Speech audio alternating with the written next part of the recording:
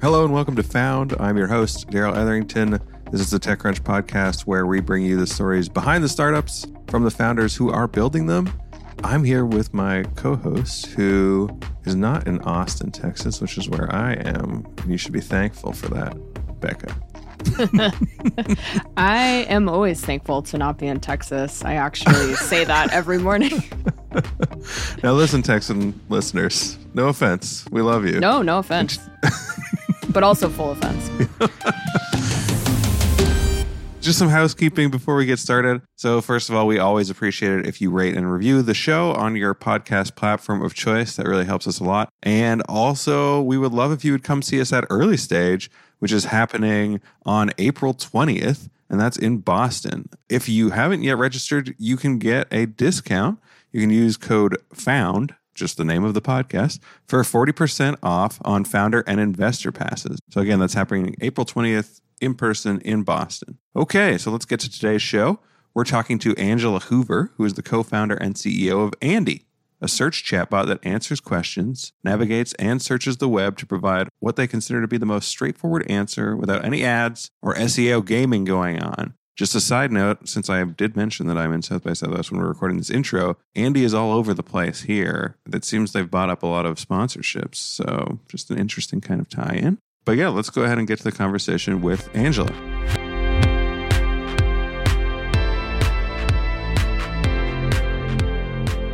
Hey, Angela, how's it going? Good. How are you, Daryl?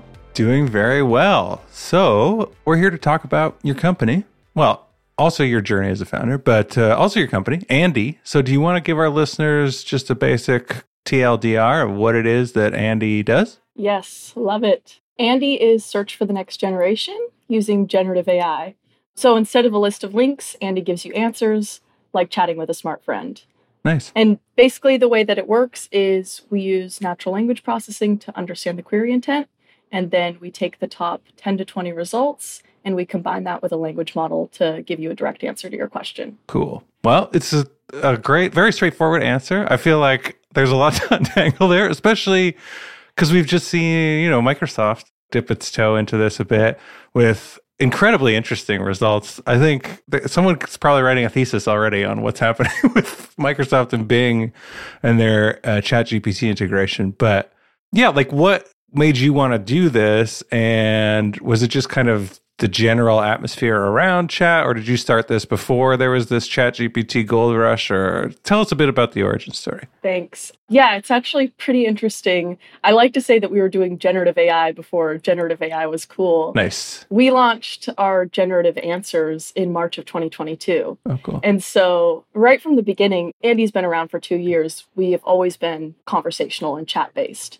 And that's a really strong part of our thesis. We think definitely the future of search is going to be conversational, and that really Gen Z as well just wants direct answers to their questions. Mm-hmm. So it's been super exciting to see, Microsoft and Google kind of validating this idea that, yes, this is what the next generation of search looks like. For sure. I think that results aside, it's the appetite is obvious, right? So the thing of how is it actually performing now is kind of a side question. It's it seems like you're right. It's proved out, it's inevitable. This is the way people want to interact with their search engines. And therefore someone has to figure out the solution, right? Which is great that you're engaged in that. And then you're also starting from there as opposed to being oh, well, let's figure this out and tack this on to this thing we already have. Because it means presumably you can build it into your existential sustainability model. The big challenge for Google is they basically have to change the way they think about advertising and their partners and content and everything else. But you, I imagine, don't have to think about that. But have you thought about that already? You're very early on in your career. Have you thought about sustainability and revenue? Yeah, that's a great question and such a great point that, we don't face the same incumbents of having this huge ad revenue model. So for Andi, we really have been thinking about paid pro plans down the line, and then as well as an enterprise API, because we've had over 30 companies reach out to us about, wanting to have a chat-based search either on the front end of their UX for their users to search their website or even on the back end for searching their own internal data. So nice. I think that's a pretty interesting business model. Yeah. It is. And I also, I had another question, which was selfish. If your model succeeds, my model kind of dies. Mine and Becca's. publishing things to a website and hoping people find that through search and then click through and come to it, because I don't think this is a secret. Like the vast majority of our traffic comes from search and probably always has, right? Yeah, but if we integrated it into our own site and made it like its own sort of dedicated resource that was highly searchable and conversational, that sounds like it could be an interesting path for publications. Yeah. And just like, I complain to no end about how bad internal search is on sites. Oh, our search is awful. Not even just ours, just everywhere. It's crazy. You'll type in the exact name of or the headline and it still won't come up, and I'm like, what are you looking for? So with you saying that there's a business case to use it in sort of an internal way, I'm like, oh man, I wish we had that yesterday. Yeah, no kidding. Well, I'm actually so happy you guys brought this up too, because one of the things that we think is not going away is great content online. And, you know, we really think the best part of the web is actually the content creators, right? And the content producers. And so for Andi, what we want to do is share revenue 50-50. And I think that, you know, when you're generating answers to questions, you have to give credit where credit is due. So that means, you know, good citations and saying, where does the source actually come from? And then also sharing revenue with content producers. Nice. Yeah, I think that would go a long way to alleviating fears, right? Because if there's one thing media is good at, it's existential dread, which, you know, we have in spades and we continue to have every day. So. And bad search bars. And also terrible search bars, yeah. And Becca, you're still right, because I was thinking mainly about the consumer-facing case, like the reader-facing case, but absolutely our back end is... It's like you have to learn it. You have to learn its ways. And then even then, it's not going to like really perform for you. It's just like, well, maybe I'll type this in and then something will come up that's useful, but usually not, right? Like generally we just steer clear. No, on the consumer side as well. I mean, I complain about this to no end on LinkedIn specifically, where it's like you'll type in someone's exact name on LinkedIn and the search results will be like, well, did you actually mean to spell this totally different name? And did you mean this totally different person? And I know like that happens on Instagram, but I assume that's because they're trying to point you to accounts that like make them money. Sure. But on LinkedIn, it's just like, I'm typing this person's name exactly. Please, I'm begging you, just show me the right profile. I can't type it any differently if I'm doing it correctly to begin with. But something I was curious about is kind of taking a step back. I know you talked a little bit about what the idea was at the beginning, but you decided to sort of take that idea and start a company. Like what compelled you that you were like, this was going to become the next thing for you? And what was that journey like of having this idea and then starting to build a company around it? Absolutely. It's funny because I actually dropped out of college to start Andi. So my journey started in the Denver airport. That's where I met my co-founder, Jed. Yeah, I was curious about that. I read that in the notes. I was like, I've definitely never met someone in my life at the airport. So I have questions. Yeah, it's an incredibly serendipitous way to meet your co-founder. But I think that speaks to just what founding a company and chasing your dreams is all about. Like, luck just comes together. So me and Jed met at the Denver airport. And one of the first conversations we had actually was about search and how broken search has become. He's Australian. I had lived in Australia for a year. So that was also one of the connection points. For me, being Gen Z, really, it's just about like not being able to find what I need online. Like between the ads and the SEO spam, like it's just hard to find what you're actually looking for. And also thinking about how am I actually spending time searching? Like for me, I spend 80% of the time on my phone. And when I'm on my phone, I'm always in visual feeds and chat apps. And so when we were thinking about what does a new search engine look like, those two ideas just stuck out as incredibly apparent. Like it has to be conversational because everybody's spending time on their phone. And it has to be visual because, you know, a picture's worth 1,000 words. Fast forward 8 months, Jed had built out the back end and he was like, hey, I actually want you to come on full time as co-founder. Let's do this thing. Yeah. So I dropped out of college and we did YC Startup School, which helped us like immensely just learn about how to actually start a company because I had no idea. And then also getting into YC definitely helped our journey. And it's just the most fun space to be working in. Like, wait, taking a step back though, he built out the company and then asked you to join as a co-founder. So did he steal your idea originally? Or did you guys like talk about doing a company and then we're like, okay, now it's legit? Well, all ideas are free. He built out the back end of the product. So we had like basically our really scrappy MVP is what we had when we did YC Startup School. Is that what LazyWeb? It was called LazyWeb? Is that what it was? Yeah, that was LazyWeb. That's a great moniker because it's like, it is the behavior of like, just whatever, Google this for me or whatever, right? Like, I don't want to do it. I want you to do it and then parse the results and then provide it back to me. But I see why that is such a compelling idea. But like, what do you think about, is it just the incumbent price and cost of why this doesn't already exist, right? Because you must suspect that like Google and Google product managers look at this and go like, we know this is what people want in terms of user behavior. Is it just because they have to balance it with like, we built this stupid SEO ad engine on the other side? Yeah, I think that there's multiple parts to it, right? Like Google recently said that language models are language models, not knowledge models. And Right. I do agree with that, actually. And so I think everybody's trying to figure out, how do you combine search results with the power of an LLM to actually give a high quality answer? Because LLMs are famous for making stuff up. And so if you have an LLM that's just hallucinating the answers, that doesn't help the end user at all. Right. And so I think that the way that people are positioning it is like, okay, maybe this is more of like a content sidekick that helps you, creative thoughts and processes like that, as opposed to actually doing factual question answering. But at Andi, we really believe that you can do factual question answering. We've been working on this for the past year. We kind of know what the pitfalls are of how do you in practice do that. And I think that maybe that's also like the practitioner's approach versus like the academic's approach. I think in terms of like why these bigger companies maybe are pressing the brakes, it's just because factual Q&A is really difficult. Right. It's a hard problem to solve. So can you take us into a little bit of like how you are approaching solving that? Because it just seems like a massive challenge. And yeah, we've seen a bunch of attempts that have fallen short. I mean, the Bing had their big event, and then the big thing right after that was like, oh, there's factual errors in like every single slide they used at the presentation, which was like a bit of a, they kind of fell flat on their face with that. So how do you kind of avoid that? And how do you build it so that the model is clean or like provides results that are actually trustworthy? I think it's definitely like a do things that don't scale approach. There's two groups in the AI community. One group is that like the bigger the model, the bigger the better. The more data that you ingest into the LLM, the better that it's going to become. So say that some of these new LLMs that are coming out would be trained on data up to 2023, then maybe it would be able to answer every question correctly. But at Andi, we actually believe that it's about finely curated small data sets, and kind of small data beats big data. And then also having, specific fine-tuned models for search verticals, as opposed to just trying to do like one huge LLM for every question.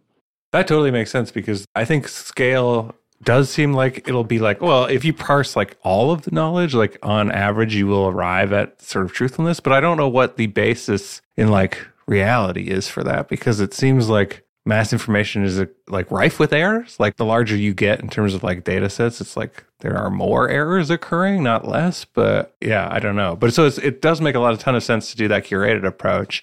But as you mentioned, it doesn't scale. Are you thinking ahead to like, how do you solve that problem at scale? Or is that kind of we'll get to that when we get to that problem? Because that is, it's very common practice for startups to be like, well, do this now, and then we'll figure out backwards like how that scales up. Yeah, we like to say that we're like broad but shallow right now. So I think that the scaling process is just building out each vertical one at a time. Right. Are there ones you're focused on right now, like to priority verticals that you're starting with? Yeah. Coding questions and then research-based questions. So we've figured out that our target market is like techie Gen Z. So picture like a computer science graduate. And we just talk with our users very closely and figure out what are the types of questions that they actually are looking for answers to, and then focusing on, those specific intents. Yeah, and I'm curious about how you guys are vetting. If you're doing this sort of small data approach, how are you guys vetting these potential data sets then to use? Because obviously when you do sort of the big approach, we take in all data and like build it off of that, there's obviously less like picking and choosing, less choice.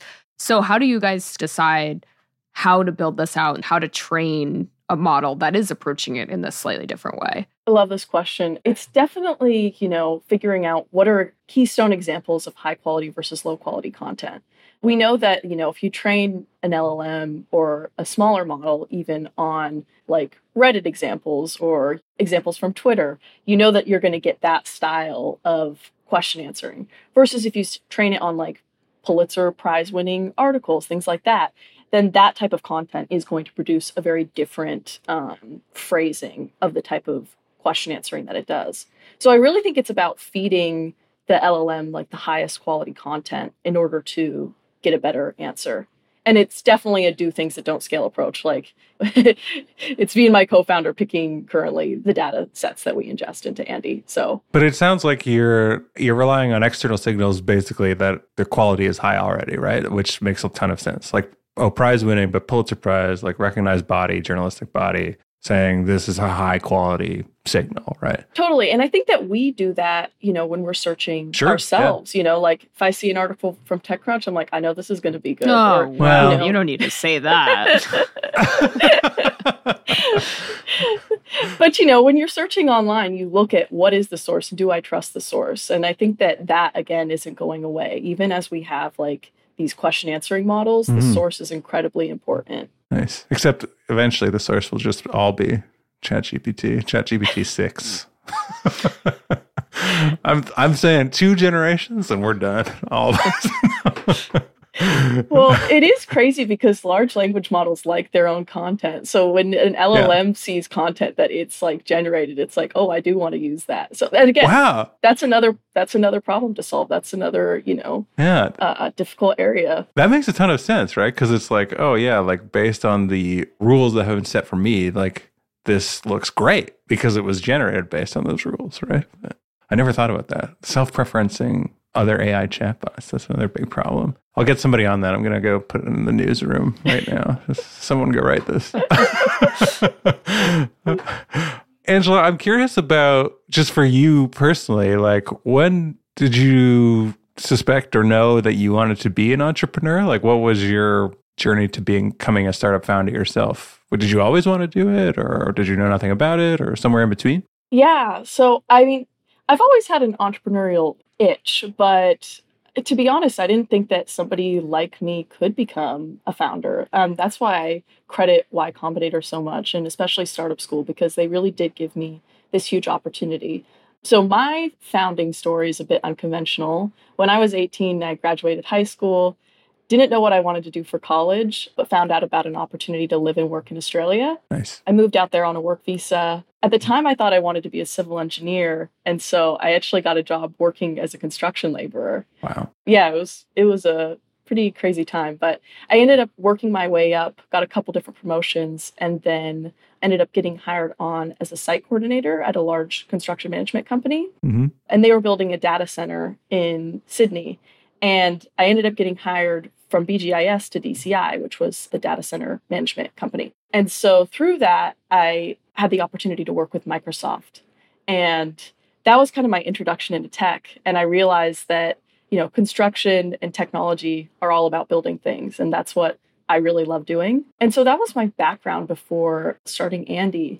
And I've always loved technology. Like, I think that also the idea of Jarvis from Iron Man or Samantha from Her, I think everybody gets excited by that, right? Yes, yeah. But it was really YC Startup School that gave me the opportunity, and then getting into Y Combinator definitely changed the game for Andi. Wow. Yeah, that's cool. That's, I think a very unconventional path in. Yeah, so you're doing the site management at the construction site, and then they were like, well, do you want to go manage this data center as well? Like it's quite the leap. So I guess it's similar skill sets. It just seems like a very different kind of world, one to the other. Totally. And I actually think it fits very well with being a founder, because as a founder, like every day you're just thrown a bunch of challenges, and it's like, just figure it out. Yeah. Like, just figure out how to do it.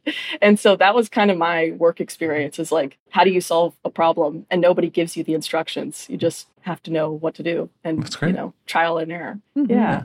I'm curious now, thinking about building. I know I mentioned this a little bit earlier, everything happening with Microsoft and OpenAI, but you mentioned you guys were kind of around and starting to work on this significantly before that. And what is it like to kind of work on this company? You had this idea, you're working to build it up, and then all of a sudden a big name like Microsoft, OpenAI comes in, and like now everyone's talking about it. And I'm sure this was something you guys were building when everyone wasn't talking about it. And what's it been like being able to adjust as the public perception is changing while you're still building the company at the same time? Yeah, I think that it's just really exciting. It's a huge opportunity.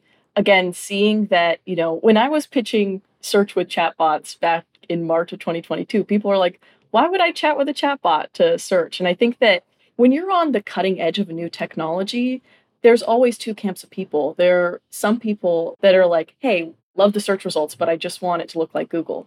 And then there were other groups of users who were like, you have to go deeper on the conversational interface. And like, you have to go deeper into this idea of a chatbot as your search assistant. And so now to see that ChatGPT launching, all of these different conversational interfaces and searches coming out, it's really just like, hey, this is what consumers want, and it's exciting. Yeah. One thing about that is interesting is like there's always these cycles in tech, right? And we had kind of a chatbot cycle, I want to say like 3 or 4 years ago, but like there's companies like here in Toronto, there's this company Ada that's still successful, and they did like customer support sort of chatbot thing. But there was a lot of attempts of like, let's make this interface modal work because people really love it. You know, it followed the development of things like WhatsApp and things like iMessage, and like people just, this is the way that they communicate all the time, right?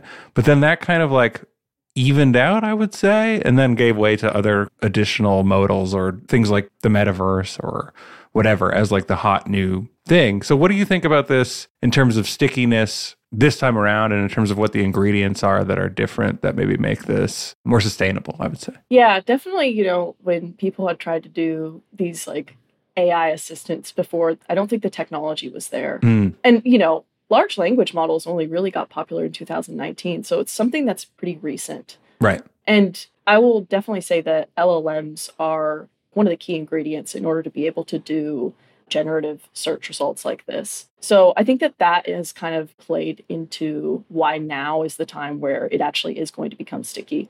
This idea's been around for a while, but think about Ask Jeeves even. Like, people have gotten excited about the idea of like a personal search assistant. But now I do think that we are actually at the time where it's possible. And now the biggest challenge is nailing factual accuracy. Or we could just give that up entirely. That's another option I've been thinking about. Do you think about that when you're like editing our stories at work? Yeah. I'm like, it's close enough. No, I don't know. I think like I just thought it was so interesting, like socially watching the reaction to the Microsoft one, because there were a lot of people who were just like, you could tell, just loved engaging with it. They didn't care that it was going off the rails and giving like totally bonkers answers. It was just kind of like, this is so compelling. And Microsoft, I think to their credit, has kind of embraced that part of it. They were like, oh, look, like people are using Bing for the first time ever in the history of Bing, even though it's been around for 20 years. Maybe we'll just keep some of that flavor in there. So what do you think about that balance? Like, do you think people are looking for personality? I mean, obviously, if you want to have a search engine, I was joking before, you do want factual accuracy to be goal number one, but does it come with this other element that is starting to emerge, which is like personality or a sense of like identity or something? Oh, 100%. I mean, I think it's the Eliza effect, right? Like, everybody wants to believe that there's an intelligence on the other end of the conversation actually interacting with you. And so for us, like, we've just been trying to stay focused on giving a useful product to our consumers. So whatever helps them the most throughout their day searching, that's what we're trying to build. But I think that it is really fun, this idea of like, give it some personality. You know, companies like Character AI even, I think, are really interesting because there is that innate feeling inside most people that they want to interact and have this personality on the other end of the chat. Yeah, I think so. I think there's something there. And I think that I've seen it too. I used to cover automotive, and like a bunch of car companies tried to make that a key ingredient of their like user experience for the in-car setting. And again, I think it was one of those things where, like you said, with chatbots, like the technology wasn't necessarily there, but it may be there soon. Although you don't want your car to develop like a personality disorder if it has control over key systems, I guess. You just wrote like the next like Lifetime horror movie. The smart car gone wrong. Most of what this podcast is for is for me to generate like treatments, and then I put them in my notebook and never touch them again. So like you were talking about the other assistants, like from her and I forget what the other one you mentioned was, but like, how did you come up with the name for the company? Because here's my theory. You can tell me if I'm right or wrong, is it's A and I, like artificial and intelligence, and then the Andi is just kind of in there. But that's probably not right. But tell us what the real origin story is for the company. I like that. I can go with that. No, I'm just kidding. So Andi's short for Android. Oh. Yeah. And it is an acronym short for Artificial Neural Directed Intelligence. Oh, okay. Cool. Wow. But really, the reason we changed the name to Andi is because we are talking with our users. As you mentioned, we were previously LazyWeb. We liked the name LazyWeb because, there was a Twitter call out and, everybody would always say, hey, LazyWeb, when they couldn't find their questions on Google. So we thought it was a good name. But our users told us, lazy has a negative connotation and web sounds old. What you guys are working on is the next thing. Yeah. And so they're like, you got to change the name. And so we just started playing around with this idea of Andi.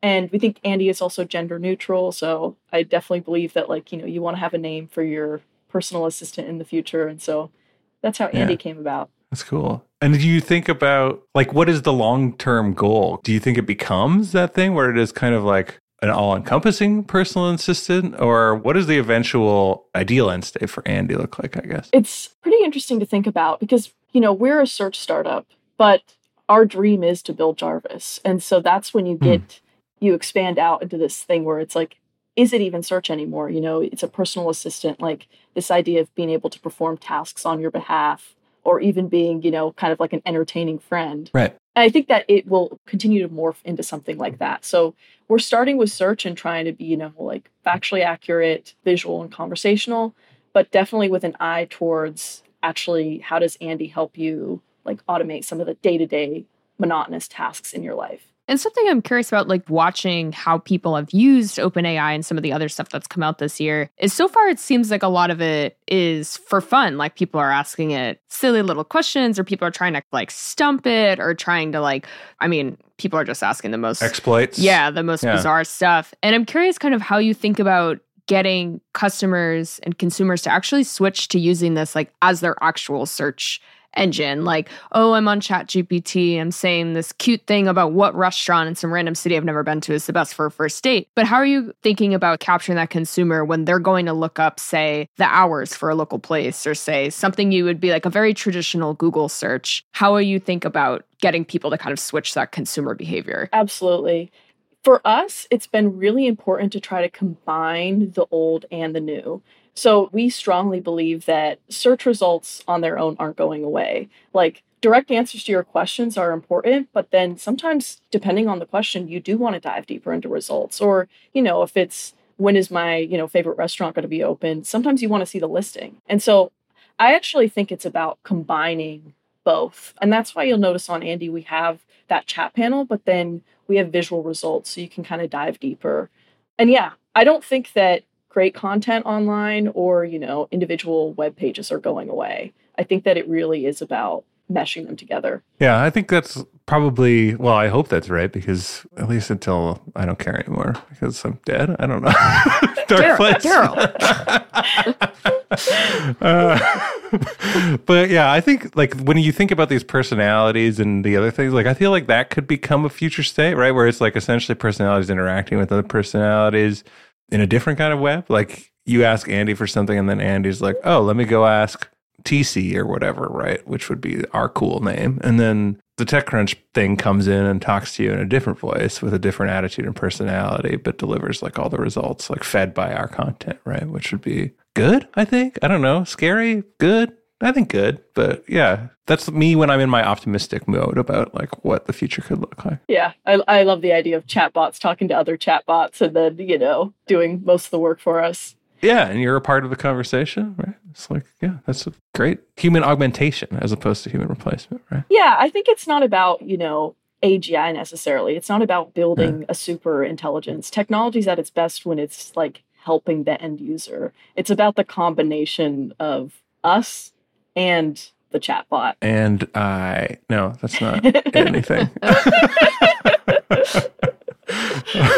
I'm coining that. Yeah, go for it. Use it. I don't think it's good, so I wouldn't bring that into the investor rooms. But if you want it, you can have it for free. I do want to ask about just the company building too, especially as Becca and I've alluded to before with all these competitors.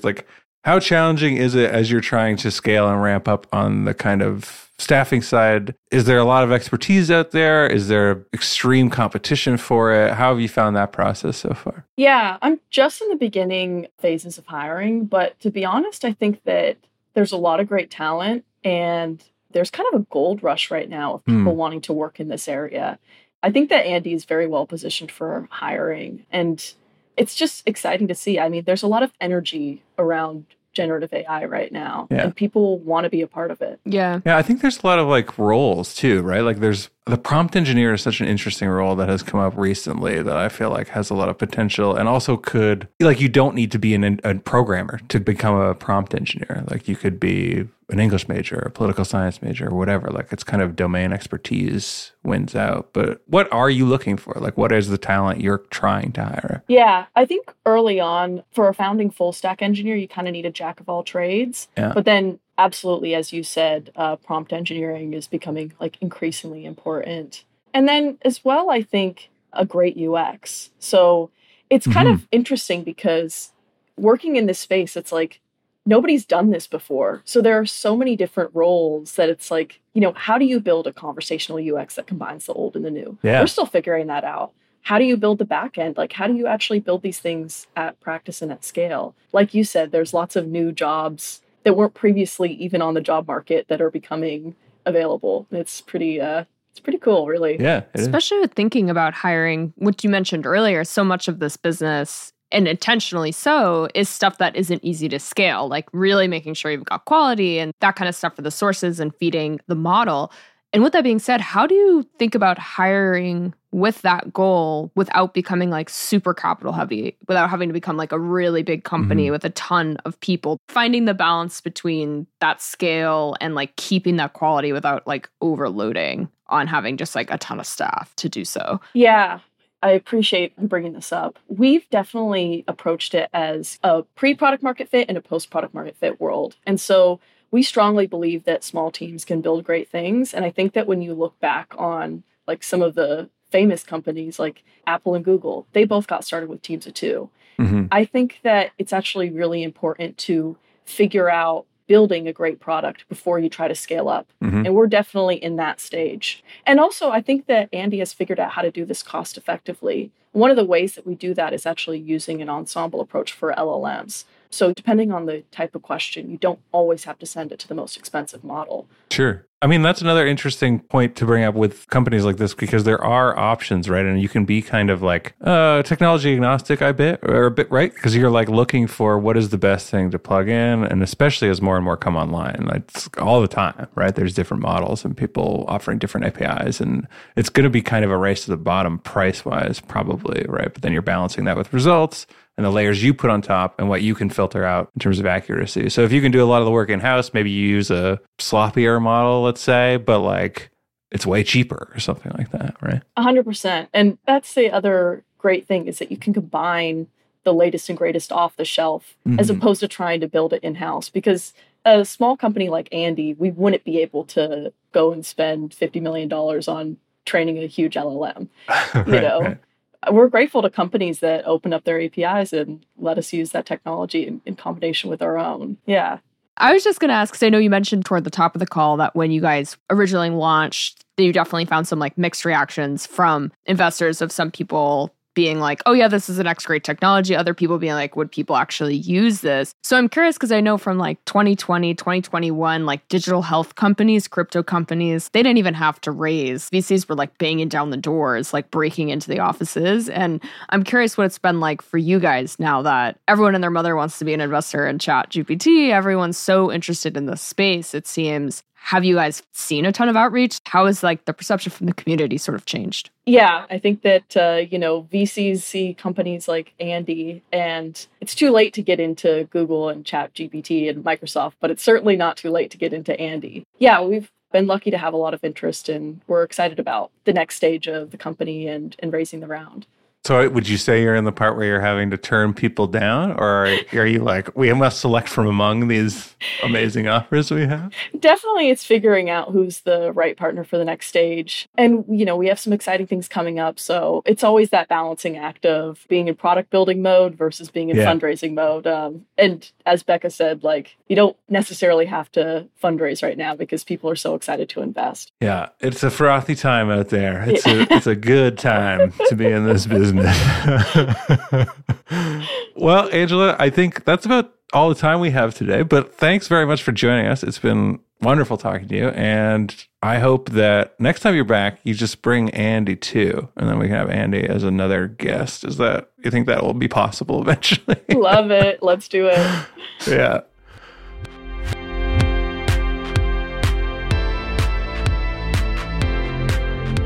All right, Becca, that was our conversation with Angela. What do you think? Do you believe in the future of AI search now any more or less than you did previously?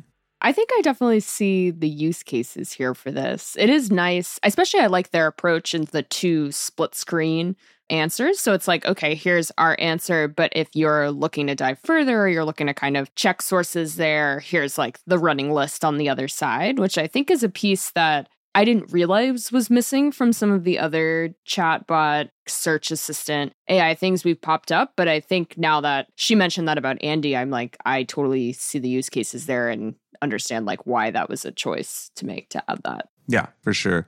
I don't think you're going to get the like non-hybrid, like you got to give people a bridge, right? Like you can't just go straight into the other mode. It's too much adjustment and there's too much at stake in terms of veracity and being able to check like, what are your sources on this? What are you actually talking about?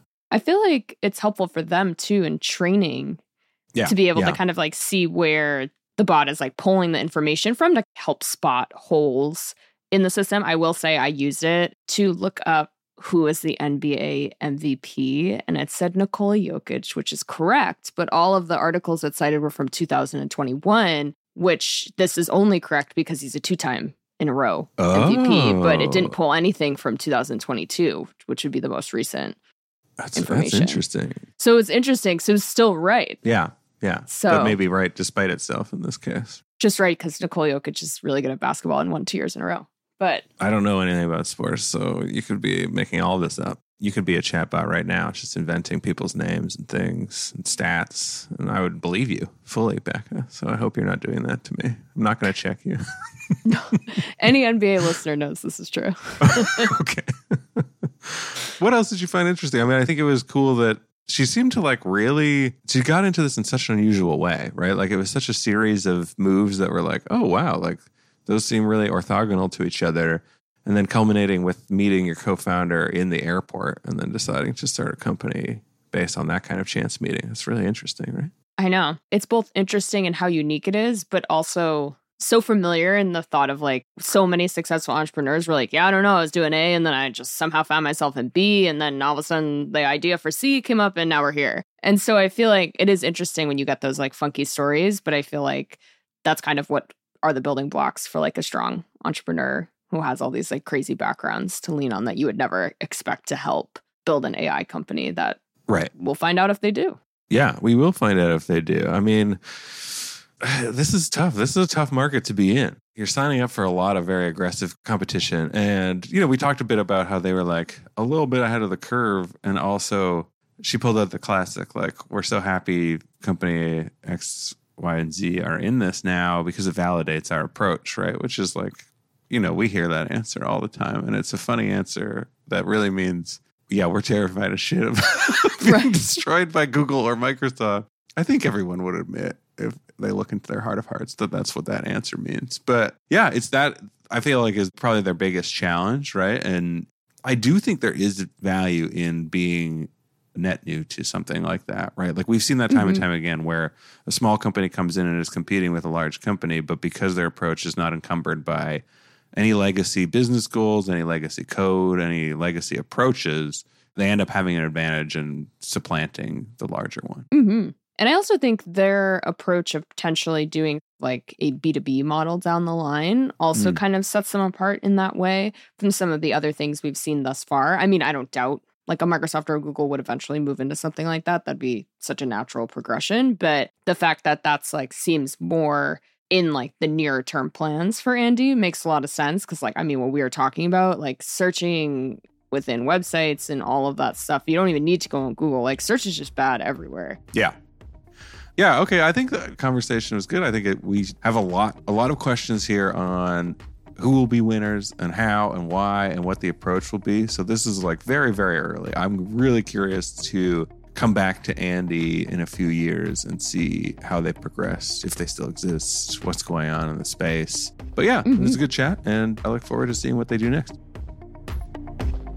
Found is hosted by myself, managing editor Daryl Etherington, and TechCrunch Plus reporter Becca Skutak. We're produced by Maggie Stamets with editing by Kel. Bryce Durbin is our illustrator. Alyssa Stringer leads audience development, and Henry Pickavet manages TechCrunch's audio products. Thanks for listening. We'll be back next week.